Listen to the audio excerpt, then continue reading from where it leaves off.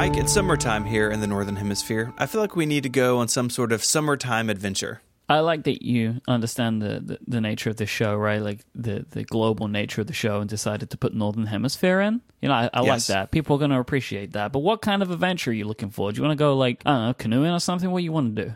I was thinking like something relaxing, like a remote island getaway. I've heard the Caribbean is pretty good this time of year, but I feel like we're going to Sealand or something. You know me so well that I'd pick something obscure, or maybe you just looked at this document before you hit record. No comment. Today, we're going to Hans Island, a small, uninhabited, that means no one will bother us, uninhabited rock. There's a downside. It's north of Greenland, so there are not going to be any tropical drinks. Oh, man. Well, there's a lot of ice, though, if we do bring any of our own. Let's talk a little about geography, everyone's favorite subject. North of Greenland is a large island named Ellesmere Island. That's part of Canada. The waterway between them is known as the Nares Strait. A section of Nares Strait is called the Kennedy Channel, and that is where our Hans Island is located. The strait at this point is 35 kilometers wide, that's 22 miles, placing the island within the territorial waters of both Canada and Denmark. Hey, Stephen, did you know that Greenland is sort of part of Denmark? Of course, I know that, but why don't you enlighten our audience? So it is claimed by Denmark on behalf of the Greenland self-government and also by Canada. In 1933, the Permanent Court of International Justice declared the legal status of Greenland in favor of Denmark. Denmark claims that geological evidence points to Hans Island being part of Greenland, and therefore that it belongs to Denmark by extension of the court's ruling. It's like some sort of geographic pyramid scheme. Yeah, it's like, oh, we're going to take that part, and then because we have that part, we also have the other bit. Yeah. It's confusing.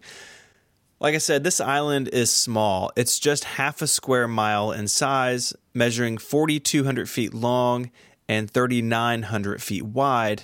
And of course, the best part is no one lives there. The island is named after Hans Hendrik, an Arctic traveler and translator who worked on the American and British Arctic expeditions in the 1850s, 60s, and 70s. However, centuries before that, Inuit living in northern Greenland or Denmark or Canada would have known the island and may have used it for hunting and fishing expeditions. While it was quote-unquote found by Europeans in the 1800s, the Danish Celebration Expedition of the 1920s was the first to accurately map the whole region of the northern Greenland coast. Oh, that's a great name for a trip. Celebration Expedition, I want to go on that. What were they celebrating? Finding islands, man, conquering the world. Interesting. Since the 1960s, numerous surveys have been undertaken in the Nares Strait region, including seismic, ice flow studies, mapping, archaeological, and economic surveys as well. Why do you do an economic survey of something where nobody is? Anyway, in 1972, a team consisting of personnel from the Canadian Hydrographic Service and Danish personnel working in the Nares Strait determined the geographic coordinates for Hans Island. During negotiations between Canada and Denmark on their maritime boundary in 1973, both states claimed that Hans Island was part of their territory, and no agreement was reached between the two on the issue. The maritime boundary immediately north and south of Hans Island was established in the Continental Shelf Treaty ratified by Greenland and Canada and then submitted to the United Nations on December 17, 1973. At that time, it was the longest shelf boundary treaty ever negotiated and may have been the first ever continental shelf boundary developed by a computer. We truly do live in the future. That treaty doesn't answer the question of the ownership of Hans Island, though, and instead skips over the island entirely. That's one way to avoid the problem. Just ignore it. It's fine. So you may be wondering why it's so important to know who rules this little chunk of rock between Greenland and Canada. A big reason is research. Dome Petroleum is a Canadian oil and gas company, and they have studied the island and the area around it for years, following ice patterns and more. If the island is Canadian, that's not a big deal. But if it's part of Denmark, all sorts of hoops have to be jumped through. If both countries turn their back, there's no one stopping another company from doing bad things to the fragile environment there. With that in mind, the Danish and Canadian government signed an agreement concerning the marine environment in the strait in August of 1983. just going to read you a little part of it. Oh, this sounds fun.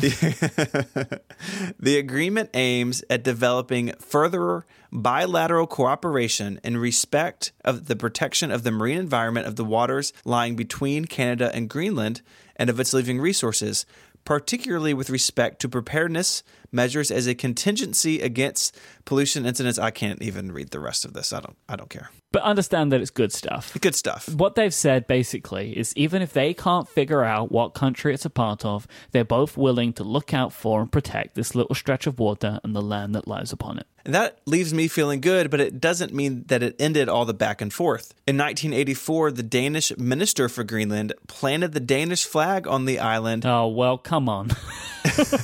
And left a little message saying, "Welcome to the Danish island." It's just so petty. He also left a bottle of schnapps there as well, a traditional Danish spirit. I guess it would get pretty cold, so nice and chilled. Thankfully, Canada didn't go to war over this. That'd be the weirdest war ever. Canada versus Denmark, very strange war. We covered the Emu War. I'm not sure it'd be the weirdest war. That's a good point. Instead, they planted their own sign, the flag of Canada, and a bottle of Canadian Club whiskey. I kind of wish that all global conflicts were as adorable as this little one. After the 1983 agreement and all the alcohol being left outside, really just littering at this point, things were quiet around Hans Island until 2004 when the story got picked up again. The Arctic Sea region has long been a subject of the dispute. Canada, Denmark, Iceland, Russia, and Norway share a common interest because they regard parts of the Arctic seas as their own national waters. The United States and most European Union countries, on the other hand, officially regard the region as international waters. The Canadian federal government's 2004 budget was introduced on March 23rd, 2 days before the issue gained widespread attention. It proposed minimal increases to spending on national defense. Suddenly, some were using Hans Island as an example for stricter border control. A new article by Adrian Humphreys on March 30th, 2004 in the National Post claimed that Brian Herman, Canada's only diplomat in Denmark, was called before the Danish Ministry of Foreign Affairs to comment about his country's intentions in the dispute.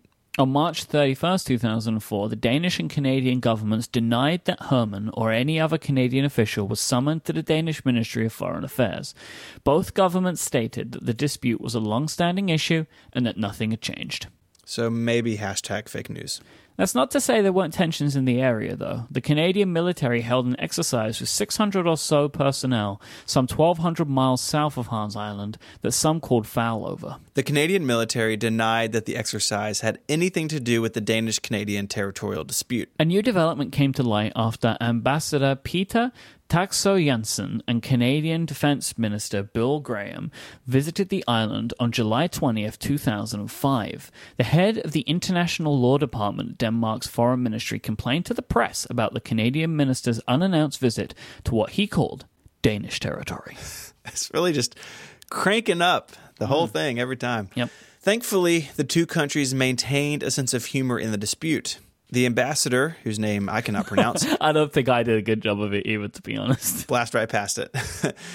He stated that when Danish military go there, they leave a bottle of schnapps. When the Canadian military forces come there, they leave a bottle of whiskey and a sign saying, "Welcome to Canada." Negotiations in 2012 between Canada and Denmark, which are still not finalized, call for either a condominium or splitting the disputed island sovereignty in half. If the island were to be split by a boundary, it would create a second land neighbor for Canada and Denmark, each of which country only has one, the United States and Germany, respectively. Feels pretty nice to me, honestly, if they did that. But on May 23rd, 2018, Canada and Denmark announced the creation of a joint task force to determine the boundary between Canada and Greenland, including the fate of Hans Island. There is a little bit more to this story, and it takes place on the battlefield of Google advertisements. According to an article in the Ottawa Citizen on July 27, 2005, Toronto resident Rick Broadhead saw an ad on Google stating Hans Island is Greenland. Greenland natives have used the island for centuries, and which linked to a Danish Foreign Affairs webpage. That website stated that the Danish Ministry of Foreign Affairs had sent a note to Canada's ambassador to Denmark on July 25, 2005, expressing Denmark's regret that the Canadian Minister of National Defense had paid a visit to Hans Island without prior notification of the Danish government. Let me take a quick guess that the government denied that. they did. I really hope that we get to do follow-up on this show at some point in the future where we can talk about the fact that Canada and Denmark now share this border. Or have gone to war over it. We have lots and lots of bottles of alcohol. I'd like to thank Jeff for sending in this topic. Who knew so much energy and probably money has been spent on a tiny rock in the middle of a strait, in the middle of nowhere. If you want to learn more about Hans Island or these related topics, you can check out some links on our website, relay.fm/ungeniused/58.